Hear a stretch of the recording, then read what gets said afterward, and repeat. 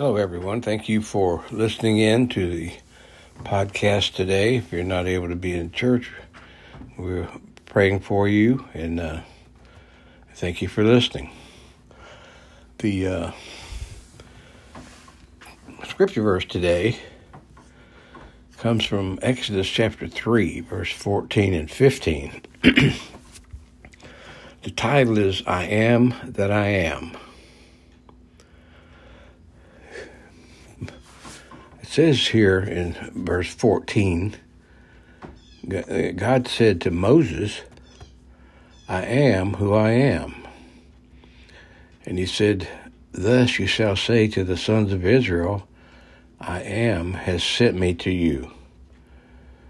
God furthermore said to Moses, thus you shall say to the sons of Israel, the Lord, the God of your fathers, the God of Abraham, the God of Isaac, and the God of Jacob, has sent me to you. This is my name forever, and this is my memorial name to all the generations. I read something the other day when President Bush was in office, and Vice President Cheney. They were walking through an airport when they saw someone that looked like Moses. And President Bush walked up to him and said, excuse me, sir, are you Moses? And the man didn't respond. He just stared off into space. So the president asked him again, excuse me, but are you Moses? And again the man said nothing, just stared off into space. Finally, Vice President Cheney walked up to him and said, excuse me, but the president asked you if you were Moses. Are you? And the man looked at Cheney and said, yes, I am. Frustrated, the vice president said, well, why didn't you answer President Bush? And Moses said, hey, give me a break. Last time I talked with a bush, I was stuck in the desert for 40 years. And I thought that was kind of humorous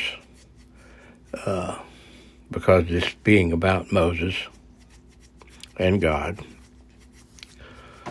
But in God's Word, we read of several ways the Lord spoke to people.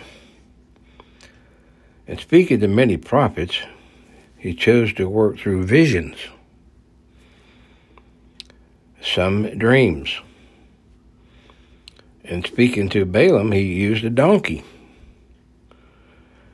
In Exodus 3, He chose to speak to Moses through a burning bush, and I'm sure you're all familiar with that story. But He said to Moses, because Moses was inquisitive about the burning bush, He said, through the burning bush, He said, I am that I am.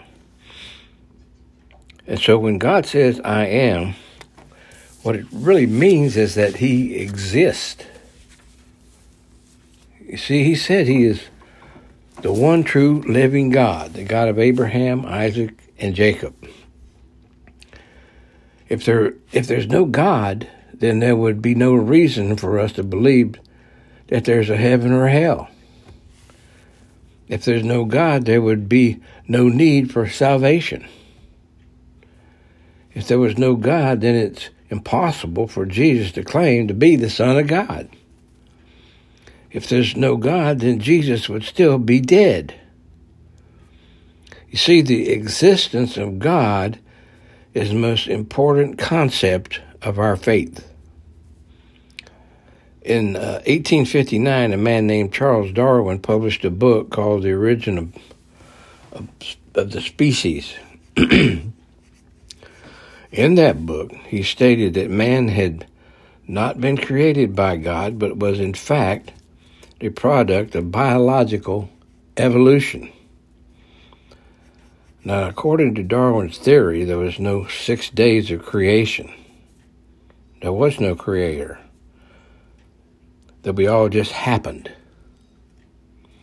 Now, how can people look at creation and claim there was no creator. You know, people can believe whatever they want, but my Bible says that in the beginning, God created the heavens and the earth. Over in Psalm 33, it says, by the word of the Lord were the heavens made. You see, my God is real. My God exists. He's the creator and sustainer of all things. He alone is God. There's no other. Before time began, he was. When time as we know it stops, he'll still be. He always has been and he always will be. When God says, I am, it means I do not change. Today we live in a constantly changing society. Towns are changing, prices are changing, fears are changing, fads are changing, moods are always changing. Sadly, even churches are changing. But things change. People change relationships. So relationships change. So you know that things change because we all go through changes. Some are small, some are not small. Some are for better, some are not. A lot of people don't like change. But change happens. It's a part of life. We live in an ever-changing world. That's why it's good to know that while so many things around us are changing so much, we're serving a God who never changes. That's from Malachi 3:6, for example. I'm the Lord, and I change not, he said.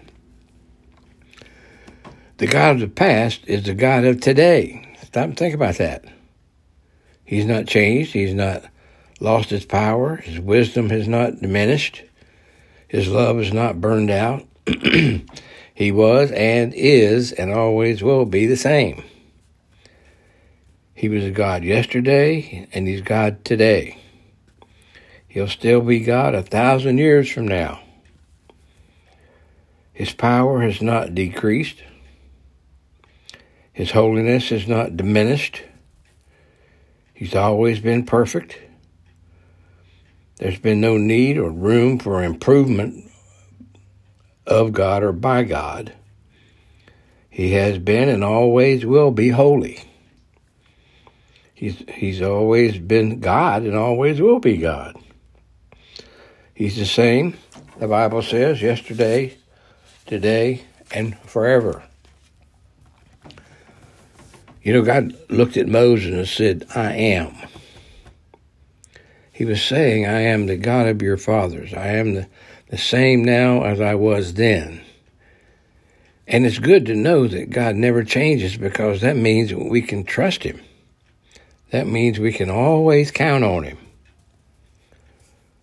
And lastly, I want to mention when God says I am, it means I will be everything to you. All of us have our own sets of needs. Some are financial, some are physical, some are spiritual. But God can speak to the one who's facing financial difficulties and say, I'm the great provider. He can speak to the one with physical needs and say, I'm the great physician. He can speak to the one dealing with relationship problems and say, I'm the wonderful counselor. To the one that needs salvation, he's the Savior. To the one who needs instruction, he's the teacher. To the one who needs a listening ear, he's the best friend you could hope for. To the one who needs strength, he's the Almighty. To the one who needs direction, he's the Shepherd. To the one who needs encouragement, he is the Comforter. what an encouragement it is to know that he can meet every need that we have. You know, Moses learned to depend on God. You don't need to look anywhere else. You don't need to depend upon anyone or anything else, because he alone is the I am. He will be everything that you need him to be. He is the great I am. He is our God. Thank you for listening, and God bless you.